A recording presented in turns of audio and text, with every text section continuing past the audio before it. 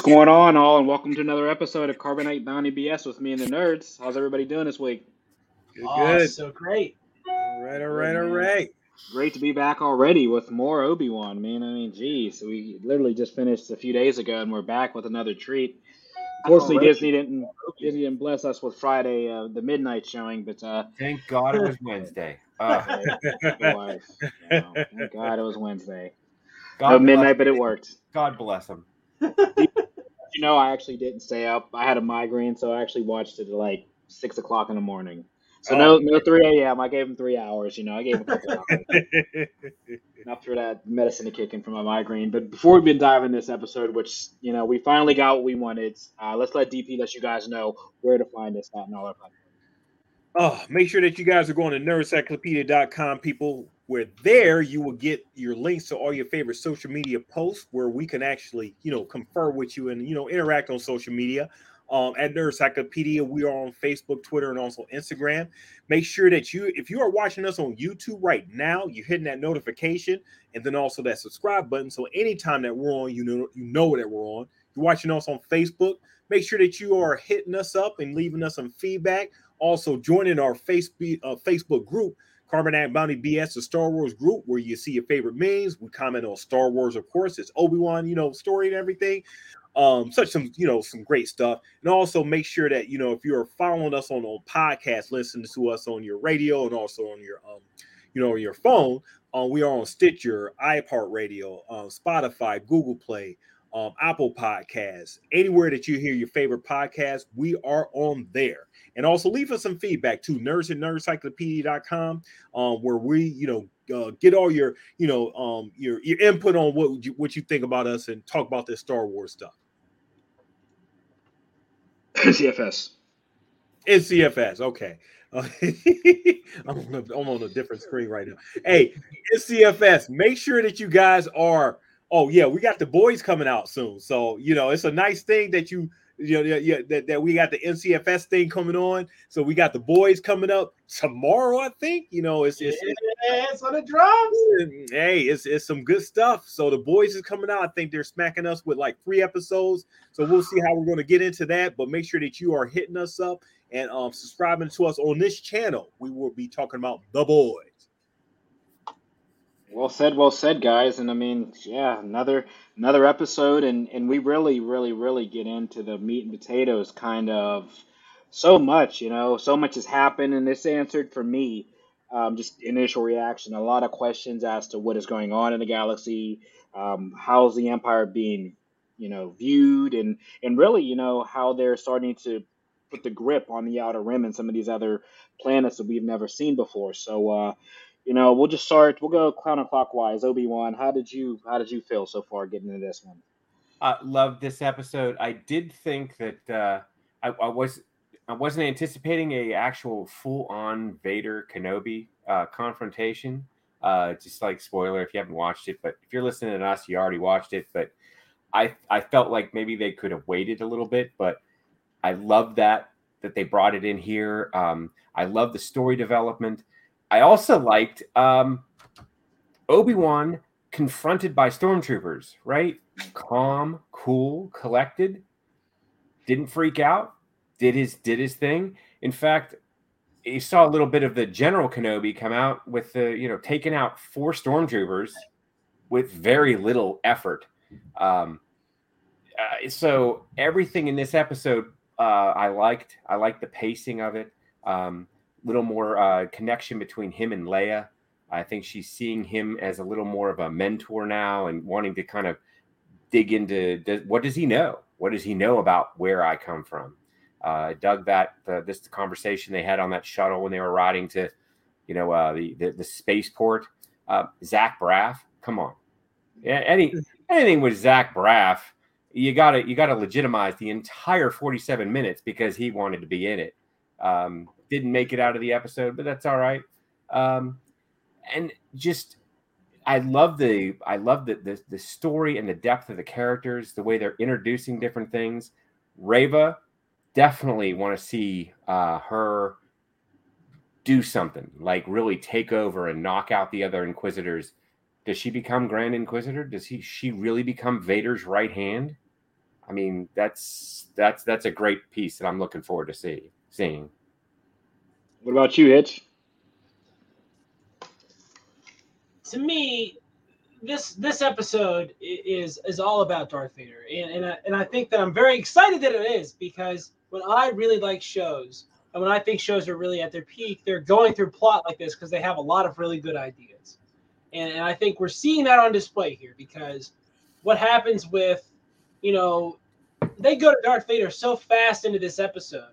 And I know I was expecting a cameo. Like, I thought we were going to get something like at the end of the second episode of Obi-Wan into the third episode of Obi-Wan, where maybe we'd see the suit getting put together.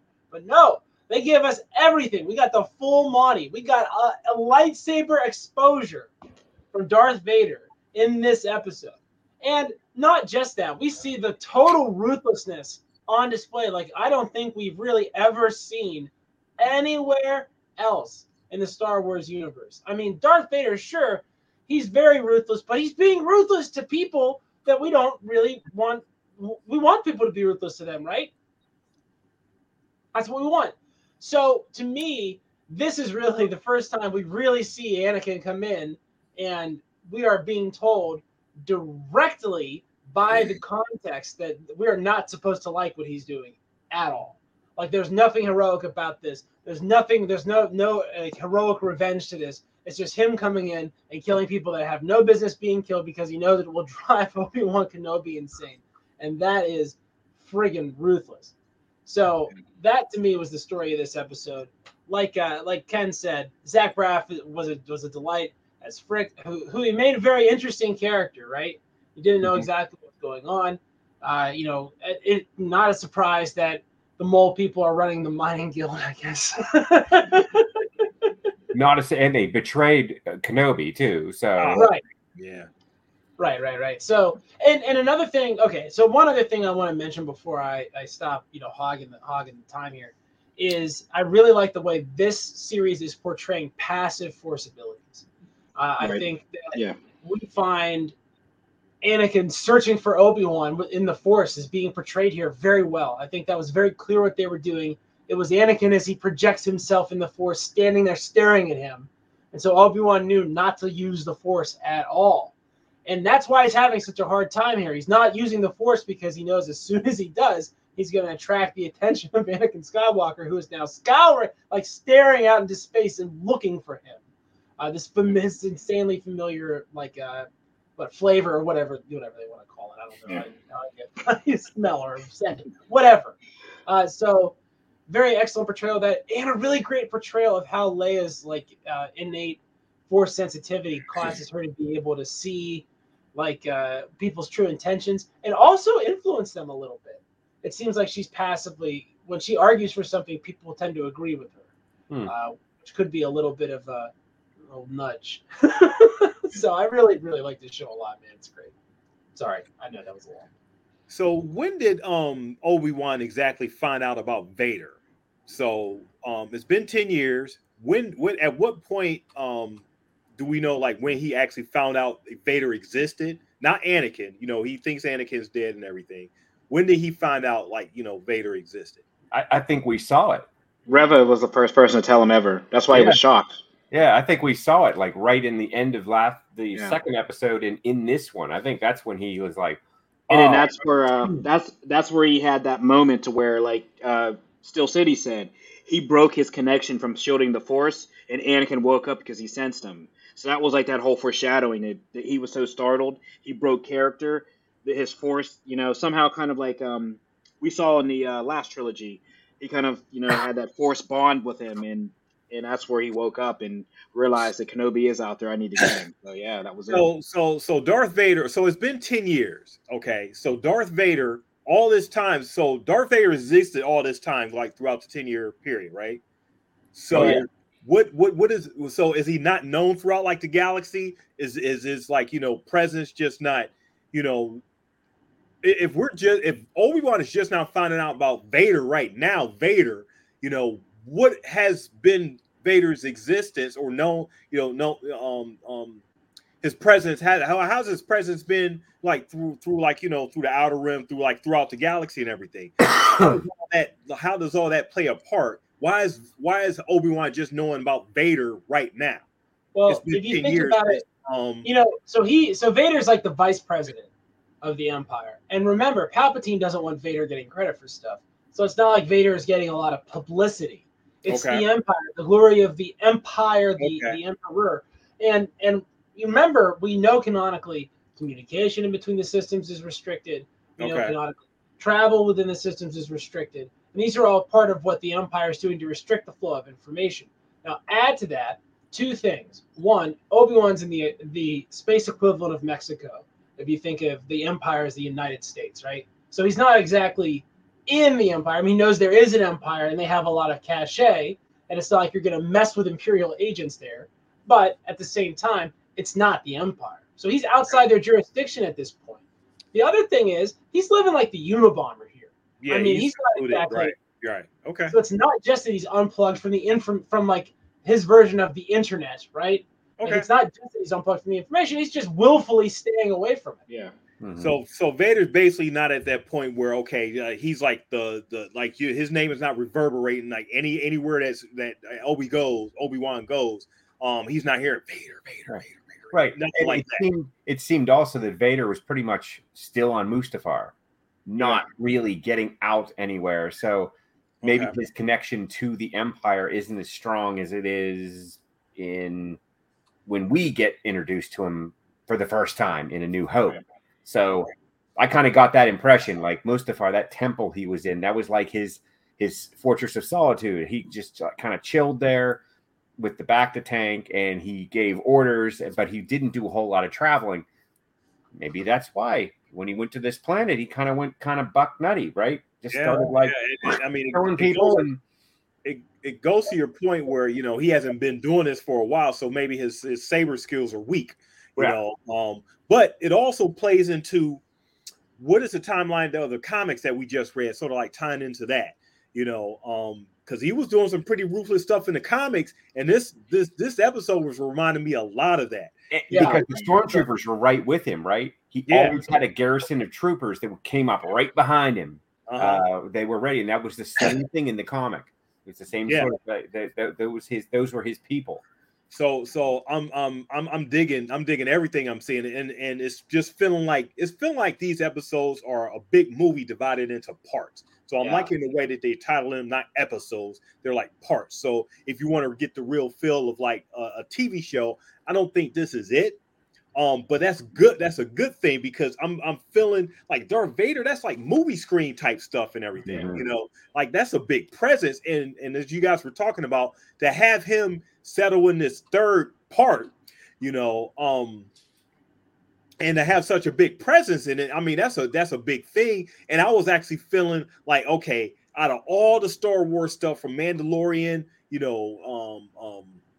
Bad Batch, Boba Fett, everything Ahsoka stuff, I've seen so far, this felt the most Star Wars to me.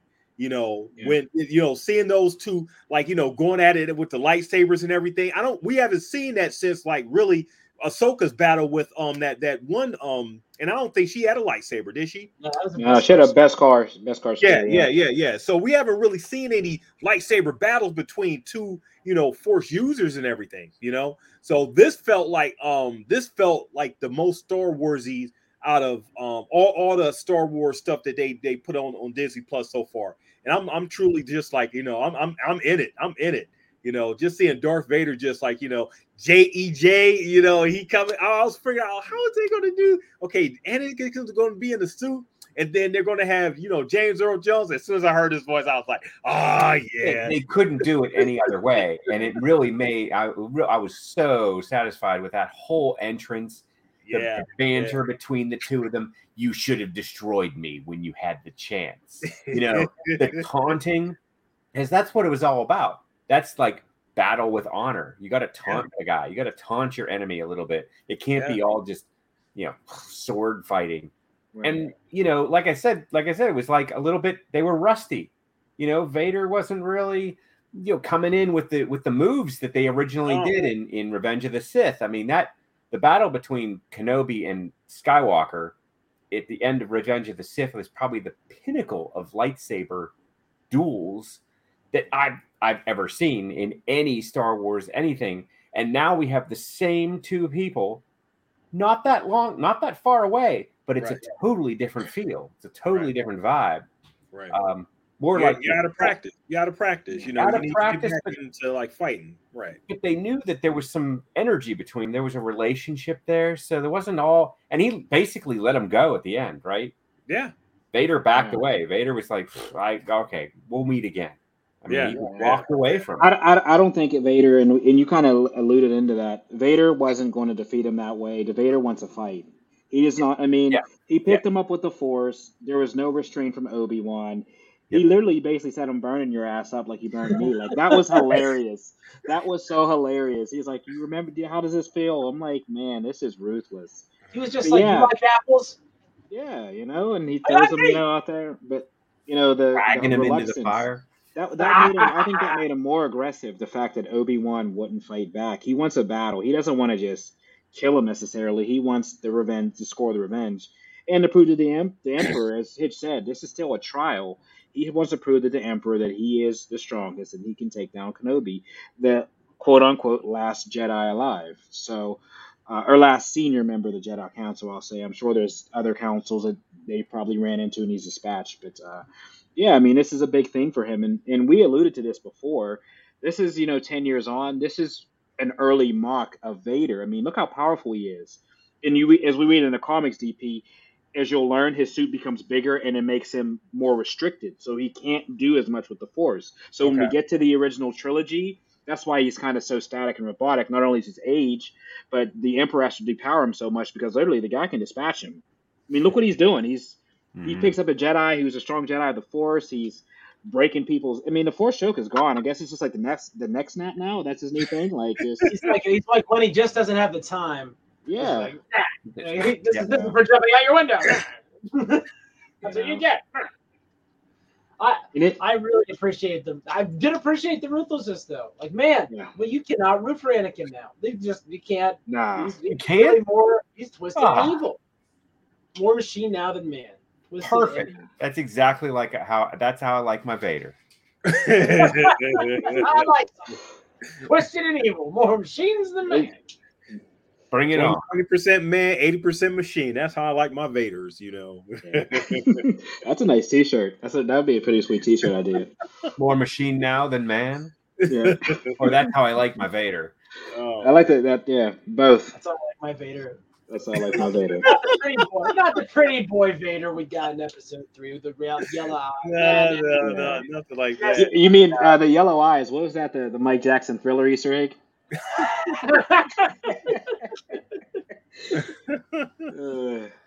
How we feeling about Leia? I'm liking her like more and more. And I don't see what the beef is. It's not so much as beef, but I just hear like rumblings. I listen to other podcasts too and everything. And I guess the critique is that they're doing just Grogu all over again, like from the Mandalorian and everything. But considering Grogu didn't talk or speak or anything like that. Like the parent and the child stuff the dynamic we have with Obi-Wan and Leia gives a whole lot more than what we get with Grogu. Grogu represents cuteness and everything. Leia, she gives a lot more that's back and forth and like her intelligence is just like and her precautions is just like far superior and stuff. I mean, she's just a sight to behold when she gets like when I love the dynamic when they were in the Jeep or in the the carrier thing and she had to come up with like a story and Obi-Wan had to vie with her back and forth and everything and they both came up with like a satisfying story to get out of that to get out of those questions. I love that dynamic. I thought it was decent. Yeah, she went up against stormtroopers, Imperial stormtroopers, and won. Basically, she's a future senator. She's a future member of the Imperial Senate. I mean, you definitely see the character build there. They did a really good job with the casting, her look, everything about her, the way she delivers the lines. I think she's a great asset to this entire, this entire story. I think if you don't like this portrayal of Princess Leia, weep. Yeah. Weep bitter tears. I don't care because it's I don't know. I don't understand it. I really don't. And hit you. The thing she's portraying is not cute. It's like you're saying, it's intelligence, and she's not that cute. She's not cute. She's not helpless. She's not. That's something that I think is intrinsic to the Leia character, and it obviously was like the thing about her that set her apart from other female characters in shows like this is she took charge of the rescue like as soon as she could in Star Wars. Right? I got a plan. I'm jump in here. Let's go. Like that. That's intrinsic to her character. The garbage chute. She does it to Obi-Wan. She's like, this is the plan. Let's go. Let's move. And I think that continuity and that we talk about the spirit of 77 and really it's just what is core, what is Star Wars, right? Like what is that? What is on the central pillar of Star Wars? And I think that, not only is this portrayal of Leia like affecting as far as a good portrayal of this character and makes sense of this character, but it's endearing. I really want to see more of what they do with this character. I want to see more of it, even if like this arc ends next episode and she's back with Bail and we move on. I would watch a series centered on this character. So if this was some sort of backdoor pilot pitch, good job. Yeah. When I would watch that. It would just be called Organa. It would work. That worked. Sign me up. Yeah. I mean, it's perfect though. Yeah, you've laid this out though. People like complaining about it.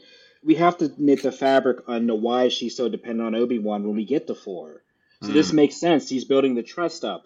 It kind of like, obviously she knows now, she's intelligent enough to know Bail is her adopted father, but there's still a clash between, he's not really much of a father because he's so intrinsic in being a senator and everything going on with the Empire. So she has this innate connection with Obi-Wan that you already see bonded almost like a daughter-father type of things. I mean, for all we know, this is probably the first time she's been off-world and into things, So there's that connection that she has to him, as we see why she calls for Obi-Wan later on in life. You're my only hope. I mean, that's her phone call. She's in jail. That's her first phone call. So I like how they're building that dynamic of her being so dependent on the Obi-Wan early on.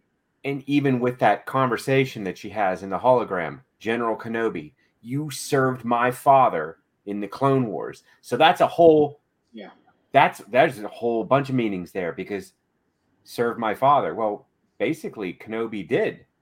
I mean, Anakin and Kenobi served each other. So there was a lot, there was a lot of relationship there. So maybe she knew at that point? Did Kenobi allude to anything at some point during their encounters together? Did he say, hey, you know what? I know who your real father is? Because she seems to think he knows who her mother is. Right. So if I know that, I also think that you know who my father is too, because there's a loss of, memory there too. So it's a lot of a lot of weird messages going on right now. Is there any reason why Vader's not sensing Leia anywhere? It's a weird one. I mean, he doesn't necessarily know she had twins. They kind of tried to hide that from him. He knows of the boy, but he doesn't know of the girl. And they've done a decent job about it. But the kind of Reva knowing that was Organa's daughter, and it kind of muddied it a little bit. But I think they're trying to play him to be oh, she only had one, and that was a neat conversation between the two of them, wasn't it? Yeah. It was. Leia didn't suspect anything because, like we were talking about, she's kind of in tune to stuff and kind of sees through people. She didn't know. She didn't know that this woman now was a baddie. Right. Yeah. So I mean, they sort of Chekhov's phrasing or whatever. She said, because she had that conversation with Obi-Wan earlier about bad people or good people or whatever, something that Obi-Wan and her had a conversation about, and I think Obi-Wan was everybody isn't a good person, you can't trust everybody or something to that effect or whatever. So that sort of played into what we see there at the end and everything, her naivety, as far as trusting folks, and how she's young still, as smart as she is and as intelligent, as articulate as she is, she's still young and still learning, has still not experienced stuff. She's trusting of pretty much everybody, until somebody tells her otherwise. That's a trait, and he said that's a trait of her mother, which he knew. So that's very, very foreshadowing. And Padme was probably the most unassuming person. Like, she trusted everybody. She had technically, would she really have any business being a politician, as open-minded as she was and thinking everybody was right at face value? I mean, you know what? It brings to mind a certain other Nabonese politician who was just a little bit crafty and perhaps benefited from there being a certain chancellor, a certain future chancellor who would benefit from the naivete of this queen, this young queen, the youngest queen out of all. I mean, a young queen. Who set this up? And is Palpatine pulling the strings that hard behind the scenes to meddle in his own domestic politics when he's on the galactic stage? I mean, this is a guy that has crossed as many T's as he can cross. And he's got Anakin out here running it down his last eye thought because he didn't, he couldn't take care of Obi-Wan Kenobi because he couldn't, jump over him for some reason. I've got the high ground. I'll jump to the left. Wait, don't. No.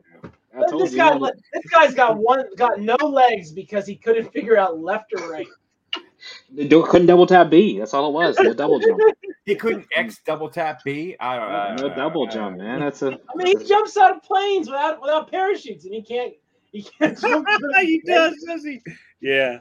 Oh man. I feel like he should be at least able to dunk in that scenario, right? I mean, if he's using the force, anyway, that's enough. Yeah. That was a different.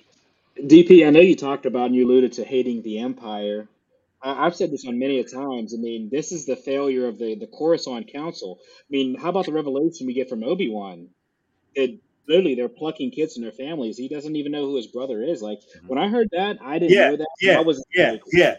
Exactly. I'm sitting up here like, okay, the domestic politics, that come with being a Jedi and being, Empire is relatively the same, right? Yeah. That's crazy. They took kids from their family and brainwashed them. But it's so different. It's so different because the reason they do that is because you can't leave Force sensitives with their families because it's the same. You still take it from their family. Powers. You can't do it and let them develop powers because if they have too much of an attachment, and developing the power will lead them to use it selfishly. It's just the bottom line. So the reason the Jedi are the way they are is because of trial and error over, 1,000 generations or so. Whatever. I think the kids that got plucked by the Empire made out pretty good. I mean, if you got plucked for the Jedi, you got a robe, and that's about it. If the Empire took you, you got a nice shiny uniform, you got a blaster. I mean, you got to be on in space, flying around, maybe a TIE fighter. Jedi going hungry, Ken. Not much, Ken. Because as soon as they get tapped with a blaster, they're down for the count. And we see it in this episode. They're down. Just, the reputation of stormtroopers is just pretty low.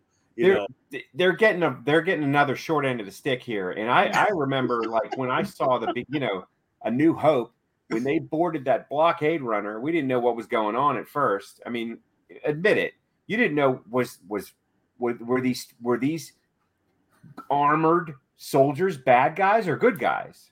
I mean, you didn't know. But these stormtroopers, they took over this blockade runner perfectly. I mean, very few of them got knocked down. To me, they looked like really great fighters. It's now we have to portray the bad guys as sort of fumbling idiots because that's just the way we are. You're also dealing with a different type of stormtrooper. These guys are actively engaged now. Right. So right. Not then. Now it's not like on the Death Star, which if you're a ground fighting troop, right? If you're a Marine, which is pretty much what a stormtrooper is, and they put you on in the Pentagon, that's a pretty cushy assignment. So those guys probably aren't exactly at 100% readiness when all of a sudden some dude pops up. You know what I mean? Starts running around. Right. Yeah. Yeah. I mean, the more working active duty as you are, I mean, it's basically being out in the field versus being, working from home or whatever. Right. If you're out there, just doing the work and everything, you're gonna get those muscle memories and much more experience and everything versus being out there. You got the same being inside, you got the same training, but you're not actively doing anything, as much. And it does stand to reason that like the darker your uniform, the better fighter you are. So the Death Troopers and the Dark Troopers kick ass. The white guys are like fodder, basically. So the They're darker, like red shirts galore. right? The darker and the more shiny or like black your armor is, the better off you are. Even the clone troopers like, well, you didn't die, you get to paint something. You know what Yeah. I mean? Yeah. You get to paint Yeah. like or other. And then I mean, you get to the Death Troopers we saw in Rogue One, I mean, those guys like sign me up. Like that's who I want to be because how do you, as a stormtrooper, how do you get to that level? We need a background stormtrooper series or something. Well, that's more like they. I said that they should have did that with Finn when they really developed. Yeah. When they really were developing, and then that goes into. So this is Hitch alluded to. This is the troopers that would be part of the Han Solo era. So these are people that were just enlisting basically into the army. They're not force sensitives. They're just enlisting into the army. As we found out later in the story, as we get to the sequel trilogy, that's literally force sensitives being pushed into the infantry, as we will at that point. So these are more just general people that are obedient to the Empire and basically enlisting into the military at this point. Like Luke wants to be, and what Biggs Darklighter is, part of the Naval Academy. He wants to be a TIE fighter pilot, but so a little more higher echelon, not just a normal guy that would walk into the Marine Recruiting Center. These guys want to be a little bit more. Yeah, I mean they bought into it. That one guy. What was his name? Zach Braff. Freck. Okay. So Freck. Okay. So so he's all nice and friendly, to our heroes and everything. But as soon as he gets to like the stop point and everything, he just said, he picked up a couple strays and everything, and he wants to turn them in or whatever. He doesn't really know it. Yeah, he's a mole. Definitely. Always I'm sitting there for like, I just hate the Empire, man. They've indoctrinated to all these people to believe in everything that the lies and the hate and everything that they talked about, to the point where people are just afraid, you're afraid to they'll take their jobs and everything, take their freedom, just long as they're actually able to live and just go about, and will betray anybody, just so that they can survive in this environment, which is totally understandable. And then you got those who are putting on their putting their lives on the line, who we see the what's her name that helped Obi-Wan, the Guardian. Yeah, the Guardian. Where did she go? Yeah, does anybody know where did she run to? She's not dead, right? No. Yeah, well, she saved Obi-Wan. Yeah, she saved Obi-Wan, but he asked her, why are you putting your life on the line and everything? What are you doing and everything? And then no force sensitivity. She just found him on the hillside. Yep, just found him. There's a Jedi barbecue going. Oh, that's crazy. How about more Game of Thrones? Jedi barbecue. How about they had to get their Hayden Christensen, line in where he was in the he saw the ghost, and he had his hood on and everything. I thought that was pretty decent though. That's great. You had to at least get he had to get some FaceTime in there. Give it. He deserves it. He really does. He deserves it. I like getting to see what he's doing with the character at this age. And he's been outcast for how long has he been outcast? For like 15 years? It's been a long time. I mean, since Jumper. I mean, ever since then they just said, I'm just kidding, I don't know. Yeah. But no, I mean, Star Wars, he's been out for about 10 to 15 years. Well, he was not treated. I mean, the fandom as a whole for some reason can be jerky for some reason. They're opinionated and they put a lot of eggs in the basket, and they You know, they say some unkind things. I mean, my opinion of his performance was that it was good, but I thought the problems with the prequel trilogy were story and writing based, right? Like we've talked about that over and over. Yeah, but they didn't put George Lucas under the. Well, what are you gonna do to George? That's gonna be funny. Just buy you off, and you're like, yeah, 5 stars anyway. You know, it doesn't matter if he wants that 5-star review. He'd find a way to get that done. I think. No, just kidding about that. 10 out of 10. 10 out of 10. But I want to see this guy in his prime, and you know, we talk about age, but it's really practice because Vader's only like 35. I mean, he'd still be an NFL quarterback. You know, really, we'd be looking at a couple of years from his decline here. So it's not like he's going to run out of time. I mean, even Obi-Wan's probably only, you know, if we assume he's about 25 in Phantom Menace, this is probably another 25 years from that. He's 50. I mean, that's not 90. He's not 100 years old. Shouldn't be walking around. And he's a Jedi. He's a Jedi too. He's a magic user. So I mean, Yoda was walking around and doing all that stuff. You know what I mean? So that's one thing that's always been interesting to me, and is why was Obi-Wan so decrepit at such a normal age, you would think, in the galaxy far, far away. And, you know, once they set that pylon, I think maybe they're starting to answer that, right? Maybe Vader's like, I'm going to take you. You know, maybe it's like Vader's version of that old joke where a guy walks up to a farmer and he sees a pig with 3 legs, and he says to the farmer, "Hey, what's the deal with this pig?" And the farmer says, "Oh, this pig. There was a fire in my house, and this pig rescued me, rescued my family, rescued us all. Smelled the smoke, came in, and woke us up."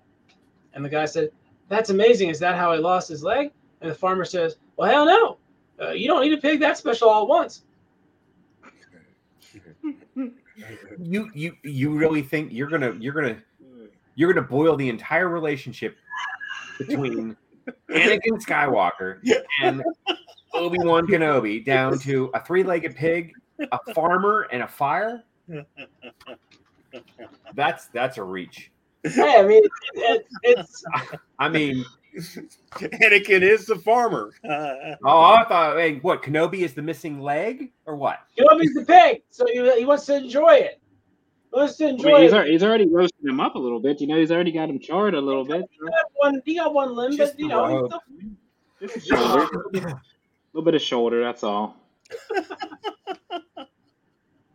Anyone know what the material was that Vader set fire to? Like, what was that?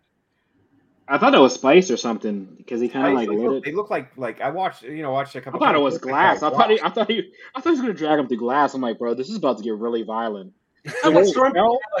Could you imagine if they just did a Saw thing, and, like James Earl Jones coming in? You can get your lightsaber, but you'll have to cut your hand off. Like something like insane. Like, let's play a little game, Obi-Wan. I mean, was it like? Was it bits of carbonite or like what was the material that, because it burned? It was like fast, caught fire. It's probably fuel, space fuel. Something. So some whatever. What's the name of the space fuel now in Star Wars? And they give it a name why was this huge canister of this stuff just sitting there? It was just sitting there waiting to be, just to fall over and everything. It's the most dangerous element in the entire universe. It was just sitting there, a giant container of it, just sitting there, just waiting for Vader, to lay down his lightsaber, and that was pretty cool, though. It was, yeah, to have him light it up like that.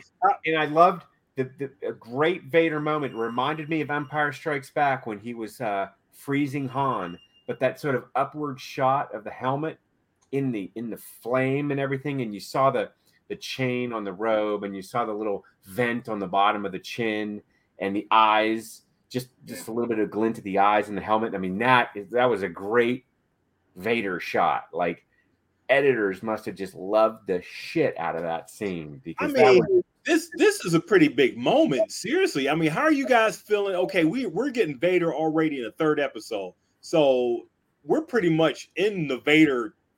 I mean, should we just call this Vader series towards like the next 3 episodes? I mean, it's only 3 episodes left, so he has to take part of and pretty prominent in the next 3 episodes, I would think. You introduce him here. How are we feeling about this being on a smaller screen than seeing up on the big screen? How are we feeling about that? Love I it. mean, yeah, I love it. Give Yeah, it I don't to have me, a problem. inject it in my veins, type of thing. You know. If this is emblematic of the quality of what we can expect, I think we're in Okay. I mean, pretty damn good. yeah, with this They being a hype. 6 episode run, this looks like it's all set up for a season 2. I'm just saying that. I'm sure there'll be an ending to this, but this is based on the reaction alone. I think this is setting up for a season I 2 want to see somewhere. more of what happens to. I mean, I want to see the rest of this journey because it seems like like Ben has been hiding and he has none of this connection, none of this affinity for the Force. And by the time we get to, by the time we get to A New Hope, he's using the Force a little bit, right? So there's something going on, and there's some sort of change that he's going to continue to undergo here, as he deals with Leia and kind of maybe gets to understand Luke a little bit too, because he doesn't really get to talk to Luke Right. at all. So this works for him in that way. But yeah, like they hyped up Vader's appearance in Rogue One so much, and it was in it a little, and it was really awesome. This is so much more Right. than that. It's so much more than what they did in that movie, and it's again a surprise, even though they were very clear that Vader was going to be in this a lot, and then Hayden Christensen was in all the promos, and you have Ewan McGregor, you have Hayden Christensen, and you have James Earl Jones, and you're telling me this is a TV show. Yeah. Technically, it's a streaming service, but we're watching it on our televisions. We're watching on all our devices and everything. But what you're basically saying is you're getting movie quality actors, Right. into this and everything. So the presence and the feel of it, and like I said, the pace of that, we were talking about like the previous parts, it feels of a movie that we can actually see on the screen, just being divided into like parts until we get to the end there and everything. It doesn't feel like a TV show. Mm-hmm. Yeah, I was hoping they'd do something with the pilot that was supposed to get Leia and Kenobi off world. I'm totally off base, but I was hoping for maybe a Lando. Yeah. Lando, appearance, because what a great pilot and someone that would probably do this, take the money, and the timeline I feel like could fit there because Lando was a little older than Solo, so there'd be a little bit more of an opportunity there. But I don't know who that was dead. Is that anyone of relevance? I don't think so. Zach Braff could have played that part too. Give him the work. I mean, with 3 episodes left, I think they pretty much put their cards down on anybody that's going to show up. I mean, they pretty much got enough story that whatever story they have left is strictly all about Vader and Obi-Wan. Obviously, in this time period, we know he still has a relationship with Ahsoka. We know he has some feelings about what happened with Satine. I don't think they have enough room to address any of that. It's basically just going to come down to him and Vader. Maybe why didn't they see a more elaborate lightsaber battle between the two? Maybe this was just like just a precursor to something just awesome that we'll see come part 6. Yeah, and we got to see Reva do something too. Yeah, obviously her redemption arc is coming up soon. Or is it her end? Is she just? I think Vader's going to kill her. That's my thing. I think she's going to have redemption, and Vader's going to cut her up. To regret it, you won't. Yeah, I think the brother will probably be the one that survives. Is the Grand Inquisitor dead? I mean, we see him in Rebels, but sure. Yeah, apparently he's out. So is that a clone we're seeing in Rebels? What is that about? I mean, they can't just ignore that. Well, there's other Grand Inquisitors. I mean, because the other Grand Inquisitor has different eye markings and stuff. So, yeah, that's a different Grand Inquisitor. It's just Grand Inquisitor is basically like the Grand Master of the Inquisitors. So it's not like a being. I mean, I would say that, and we talked about this last week. I don't see how a Jedi Temple Guard that's essentially a Jedi Knight, just basically a royal elite, gets killed that easy, let alone walk that easy. But I'm not going to nitpick it. I like it. I mean, he's gone. Call that pacing and time. I mean, they did so much stuff. They didn't have time for, like, what are you, 10 minutes there? You don't have it. Yeah. I mean, you got enough time for him to, to surprise us with the cut and this fate. But, if you had to cut anything, I guess that's what I would cut from those. Right. Because you don't want to cut any of that Leia stuff. That stuff's cool. Yeah. Yeah, this is coming down to Obi-Wan, Vader, Leia, and Reva. So, oh yeah, the final. Yeah, they're going to be there at the end. It's going to be part of the finale. They're going to end it, but then they certainly can keep going with it. I mean, there's no reason we don't see season 2 of this. Maybe they're going to incorporate it into some other series that we haven't even thought of yet. Or just like tell just a different story. Maybe, they obviously it's more Obi-Wan stuff, but maybe they, like you said, incorporate Organa, into like just a whole type of different series or whatever, or I think we'll see a teenage Leia series. It's something like this, kind of her growing up into, being. And I mean, it would be perfect if they led it up to, as we said, that scene on the Death Star, as they're captured and everything. But yeah, I mean, she's only like 16 or 17 at the beginning of A New Hope. I mean, she's still young, so that would be a perfect tie-in. We should just do it. We should just go to Disney with the idea, and then we can quit our day jobs, and hey, we created this whole Leia story because no one ever thought of it. Thank goodness there's nobody else in line. Right. Forget about Filoni, man. He's not doing it. We got much better ideas. Give us the money. He did all right. Oh my goodness. I mean, keep in mind now. I mean, we still have 5 years from the 50th, and I mean, if you thought we've seen stuff now, I guarantee 50 years of Star Wars is going to be massive. I mean, especially, I'll say that's the one thing with Disney. From their park segment in their movies, when it comes to anniversaries, they don't skip a beat. They don't care about budget. I mean, Disney spends. So I think that 50th year will be something special for Star Wars. I imagine them remastering stuff again, but I mean, there's going to be all kinds of stuff. That's going to be a special year. The Disney edition, they could remaster all the movies Disney style. Well, we're aware of that. They try to do the Lando is still on hold. Kathleen Kennedy did say that they can't tie Donald Glover down. He's just has so much going on. So they did want to do Lando, but just Donald Glover can't find the time to commit to do that. And that will be kind of in this timeline as well. So Lando was supposed to be part of this, but they just can't get Donald Glover or the actor who plays Solo. He's been starting to take up some work. So those two actors. Really? Oh wow. Yeah. They wanted to use them more in this stuff, but they've just been busy. So, if I was an actor, if I was one of them, and Kathleen Kennedy called me and said, "Hey, you remember that role that you did once, Lando Calrissian? You want to do that again?" I'd be like, "Yeah, I'd clear my book." You would think, but I mean, I guess people got things to do or whatever. So, it's like I feel like it's almost like when I was a kid, and I'd be like, "Oh man, I want to grow up and play professional football." Why would anybody not want to do that? Like, I just didn't get like what it went into it and what the reaction to it was, right? And I think that if you are gonna do something like let's say portray Ahsoka Tano, just as like an example. I mean, think about how much makeup work that comes to on a daily basis. So you're talking about like a long-term commitment, and if we're talking about now, Leia could show up in a lot of different series, like all of a sudden.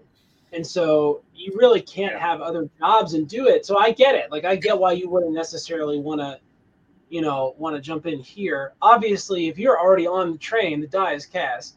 You can't get off now. You will be portraying, unfortunately, for you, if you want to do it, Luke Skywalker forever, Mark Hamill. And they know that's bad for you, maybe great for us here. They get to watch it. So I understand why sometimes people don't want to do it, but there's people that are showing up. I mean, even, I recognize like 30, like every single person that has a speaking role in this, I recognize, right? So it's not like it's sort of, some sort of fly-by-night enterprise. I mean, Indira Varma plays Like she's from Rome and she's been in everything, and she just plays like Yeah, this. she's in everything. So I mean, she's a good actress. I like seeing her in this stuff. Yeah. Did So we it was, cut you on like the the Ahsoka trailer or whatever? Did we do that on Trent T-Mitch? No. Okay. Yeah, because that came out of the Star Wars celebration and everything.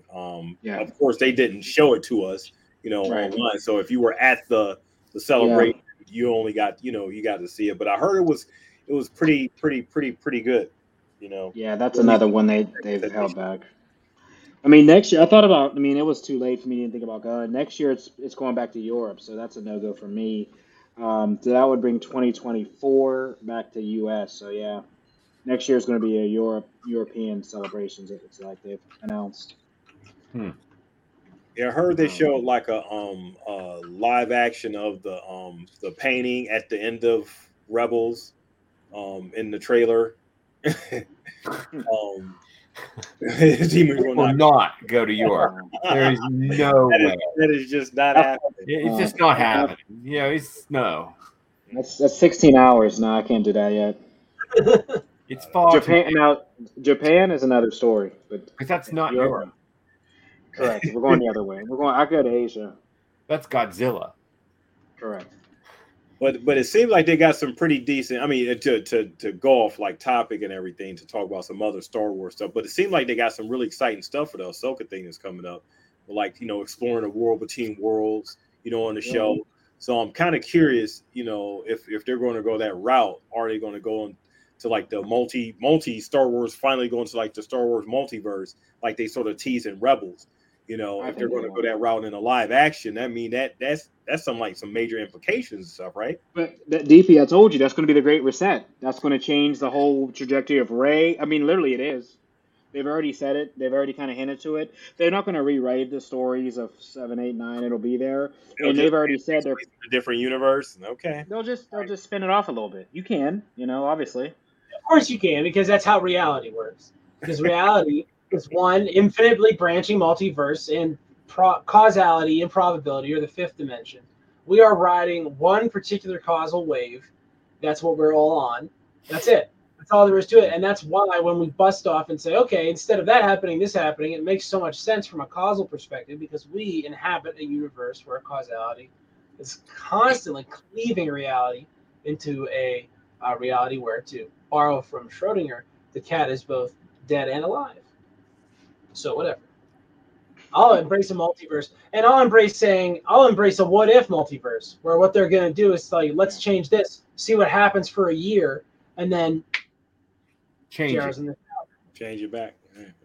Star Wars Visions back to give you guys another tidbit as well. They're going to do another season of Star Wars Visions, so that's some more content for us to cover. That was that was really different and nice to see. That was some different stuff. Yeah, so I was digging that. Yeah. Some pretty good stuff coming out of her. I heard Dave Filoni cried when his like, well, no, I was about to say Satine, Sabine Wren, the actress that's going to play Sabine Wren, when she came up on stage and everything. He's seeing his characters come to life. Ahsoka and the potential of Ezra. And Thrawn. He's already casted. They're already casted. They wouldn't say they're already casted.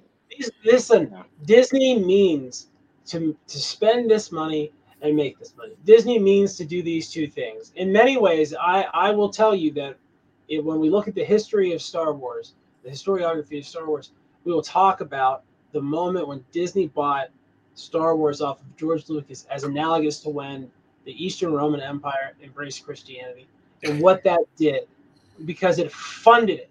It funded it. Yeah. So now, George Lucas, as an artist and as a creator, has, no obligation to continue to create, money for anybody. None. And only should make, and as an auteur should only make the things that he wants to make. But Disney is a corporation who does have an obligation to continue to make money for everybody involved, and therefore will take actions that will cause it to make money. Ipso facto, the content will be produced as long as people are paying for it. And if the numbers are to be believed, they're going to pay for it. So look, make the content, we will keep sending you the money, and that's how it's going to be for the next 10 years or so. DP actually puts it in an envelope. Puts on the envelope Disney Incorporated, PO Box 1138, San Bernardino, California 95109, whatever it is, and actually sends them $7 every month. Don't you? Yes, I do. It's a little less because I watched Ratatouille, and frankly, I don't think a rat should be cooking.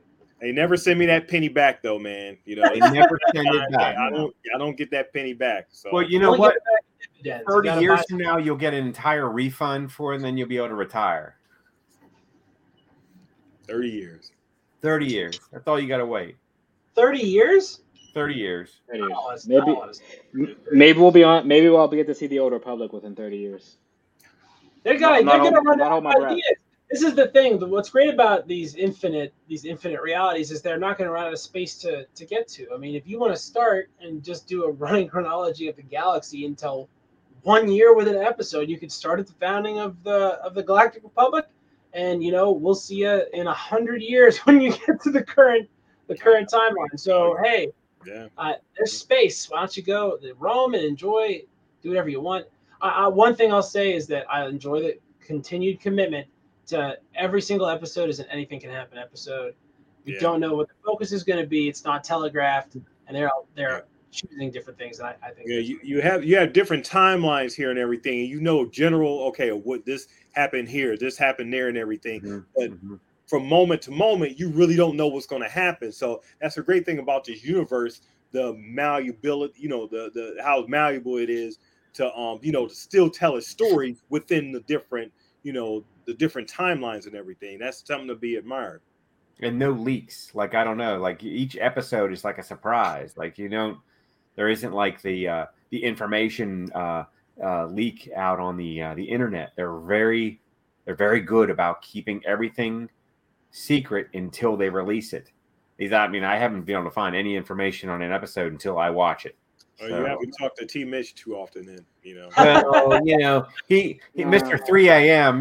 I just mute the Mr. 3 a.m. That's his new name now. Yeah, Mr. 3 a.m.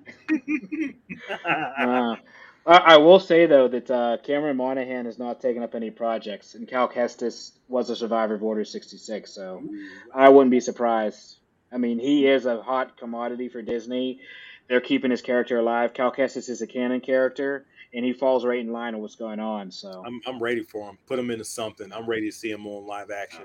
Let him be the Joker. Be this guy. Let him do whatever. Yeah, he was great as Joker on Gotham. That was probably the only thing that was great about that show.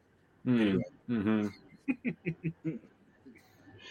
But yeah, guys, I mean, another fun episode we wrap up this week, and as we lead into the back half of the series, it's kind of sad that we're on 4 of 6, but I mean, we got a lot to get in. I mean, the fact that they're running these at 42 minutes is great. Oh, it's gravy. I forgot that it was even ending. I was like, that was like a movie. When it cut off at the end, I'm like, man. But then I looked at it, I'm like, 40. You look at the clock and you're like, oh my god, it's been like 40 minutes already.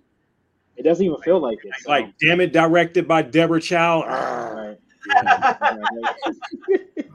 Chow is a 4-letter word to us now. No, she's doing a great job with this, and really liking it. I'd like to see Bryce Dallas Howard stuff, because we talked about the Mandalorian. Man, her episodes were all phenomenal. So I'd like to see her property.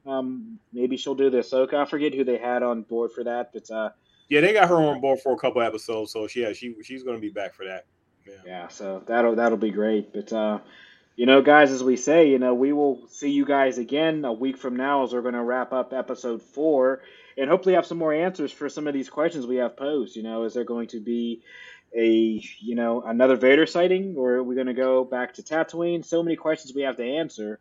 But also, keep in mind, we have the NCFS coming up as well, as we said. The boys will be coming out, and we will have a panel up discussing that. So please, if DP said it 1,000 times, subscribe to us. Please be going on all our different platforms, whether it's, iHeartRadio, Stitcher, Podcasts, Instagram, Facebook. You can find us on just about every platform. So please subscribe. If you're a YouTuber, smash the like, as they say. Please leave a comment, as we really appreciate them. And until next week, guys, this is Away. This is Away. Bye.